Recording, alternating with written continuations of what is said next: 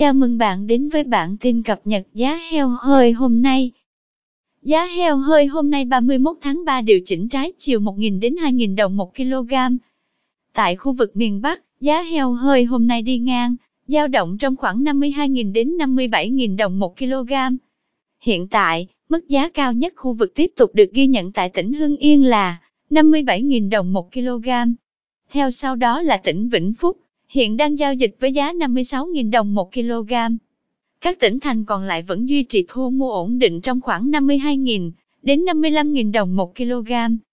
Tại khu vực miền Trung, Tây Nguyên, giá thu mua heo hơi hôm nay điều chỉnh giảm rải rác, dao động trong khoảng 51.000 đến 54.000 đồng 1 kg. Cụ thể, sau khi hạ nhẹ một giá, thương lái tại Quảng Trị và Ninh Thuận lần lượt thu mua heo hơi với giá 51.000 đồng 1 kg và 53.000 đồng 1 kg. Tỉnh Bình Thuận cũng giảm 2.000 đồng 1 kg xuống còn 52.000 đồng 1 kg, ngang bằng với tỉnh Quảng Bình.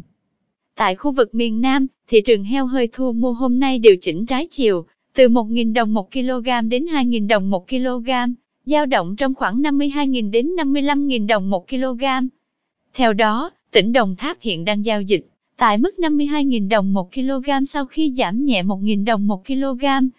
Trong khi đó, ba tỉnh Tiền Giang, Kiên Giang và Trà Vinh cùng nhích 1.000 đồng 1 kg, hiện đang thu mua heo hơi trong khoảng 52.000 đến 54.000 đồng 1 kg.